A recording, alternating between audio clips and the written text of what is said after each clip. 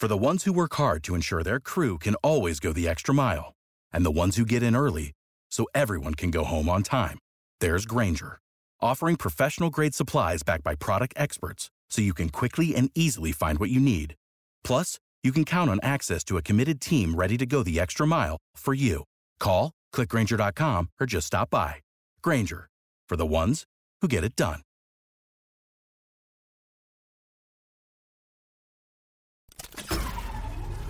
This tea is piping hot. Get the latest celebrity news first all day long with hot headlines from okmagazine.com. Getting the last laugh? Though Stormy Daniels admitted it can be exhausting to talk about her Donald Trump scandal, she couldn't help but put in her 2 cents now that the ex-POTUS could be arrested on Tuesday, March 20th, in relation to their alleged affair. The adult film star, 44, took to Twitter to deny that she's constantly blabbing about Trump, writing, "I only respond when he posts about me or talks about me on TV. And only a fraction of that.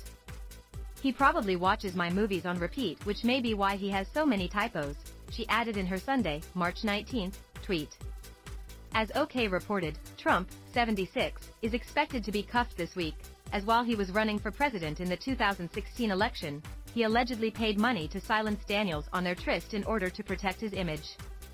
Last week, Daniels talked to Manhattan prosecutors via Zoom, causing the businessman to speak out via his Truth Social platform. "I did nothing wrong in the Horseface case. I haven't seen or spoken to her since I took a picture with her on a golf course, in full golf gear including a hat, close to 18 years ago.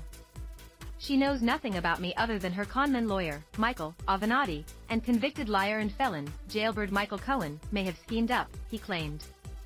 "Never had an affair with her, just another false acquisition by a sleazebag." Witch hunt.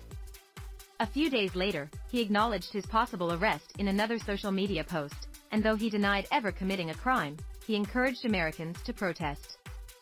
"We just can't allow this anymore.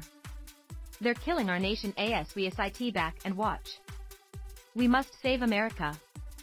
Protest, protest, protest," he wrote. He concluded his note with, "It's time. We are a nation in steep decline, being led into World War III by a crooked politician who doesn't even know he's alive, but who is surrounded by evil and sinister people who, based on their actions on defunding the police, destroying our military, open borders, NO voter ID, inflation, raising taxes, and much more, can only hate our now failing USA.